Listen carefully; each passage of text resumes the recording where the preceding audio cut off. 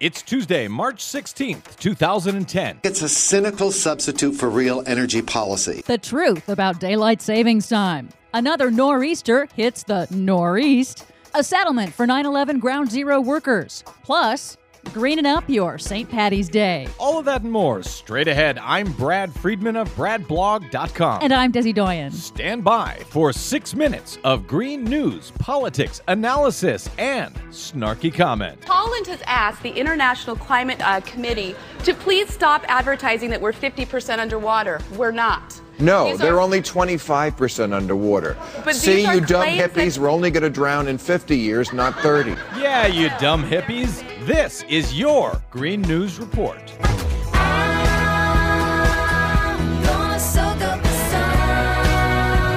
Today's Green News Report is brought to you by Velvet Revolution's Disbar Torture Lawyers campaign. The DOJ Inspector General has found that Bush's DOJ attorneys committed professional misconduct by approving torture and other war crimes. But the DOJ refuses to refer the findings to state bar associations. So, VR will. Please sign on and donate to help support this important campaign for accountability at disbartorturelawyers.com. That's disbartorturelawyers.com. Okay, Des, I know you can't wait to get to St. Paddy's Day tomorrow and begin your binge drinking like you do every day and every year. But first, what do you have for us today for the green headlines? Oh, well, the record winter of 2010. You're drunk already, aren't you? Just saying. Oh, okay. The record winter of 2010 continues to hammer the Northeast. Over the weekend, an intense nor'easter brought hurricane-force winds, heavy rain, and flooding that killed 7 people and left 500,000 without electricity, the latest in a series of storms this season that have caused massive disruptions for business and travel. Of course, we want to remind you that climate scientists say no one weather event can be tied directly to global warming, but they do predict a trend toward more extreme and intense weather events.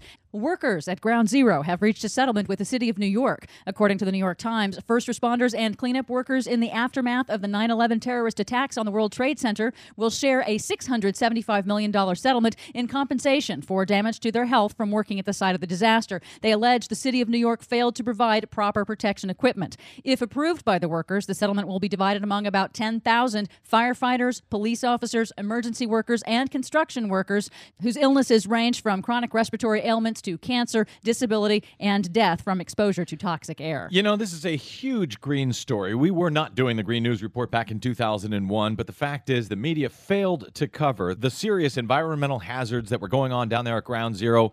Everybody knew about it, at least everybody in the Bush administration. They took no action, and frankly, this settlement, these guys should get a whole hell of a lot more money, and frankly, people ought to go to jail for what they allowed these folks to go through and the health hazards they allowed them to face without proper precautions. That's just my opinion. Los Angeles is going to make some money from its miles of rooftops. If you've ever flown over Los Angeles or any large city with large industrial parks, you've seen the miles of flat, empty roofs baking in the sun. Now, a Southern California electric utility will begin to utilize some of that unused space with solar panels. They're using a new financing model by leasing all that empty roof space from the building owners. Well, about damn time. Free energy from the skies. Go figure. Who needs it? Southern California Edison will own and operate the panels, while the building owners will receive ongoing revenue from space they weren't using anyway. And the buildings are already connected to the grid, so the utility saves on the cost of building new transmission lines. About damn time. Did I already say that? Yes. Sunday was the start of daylight savings time across most of the country. Except for those denialists in Arizona and Hawaii.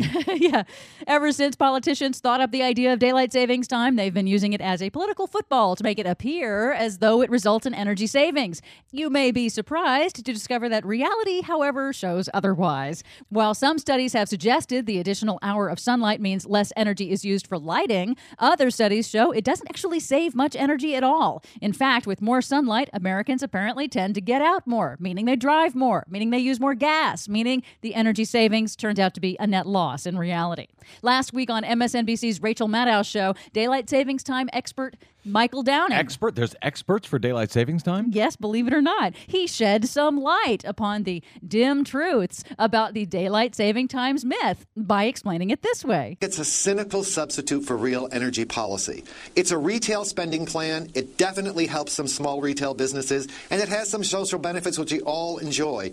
Just stop selling it to us as an energy policy and give us something real as a way to conserve. What a crank. Finally, tomorrow, Wednesday, is St. Patrick's Day, a great day to do more than just the wearing of the green, but actually going green by sampling organic libations. Website greenopia.com has great recommendations for organic beers. And of course, organic means more than just no pesticides, insecticides, herbicides, and chemical fertilizers in your beer. It also means reducing waste and pollution in the brewing process, like New Belgium Brewery in Colorado, maker of the popular Fat Tire brand. Isn't that just like Desi convincing herself she's saving the planet by drinking beer? Read about that and much more at our website, greennews.bradblog.com. I'm Brad Friedman. And I'm Desi Doyen. And this has been your Wearin' O' the Green Green News Report.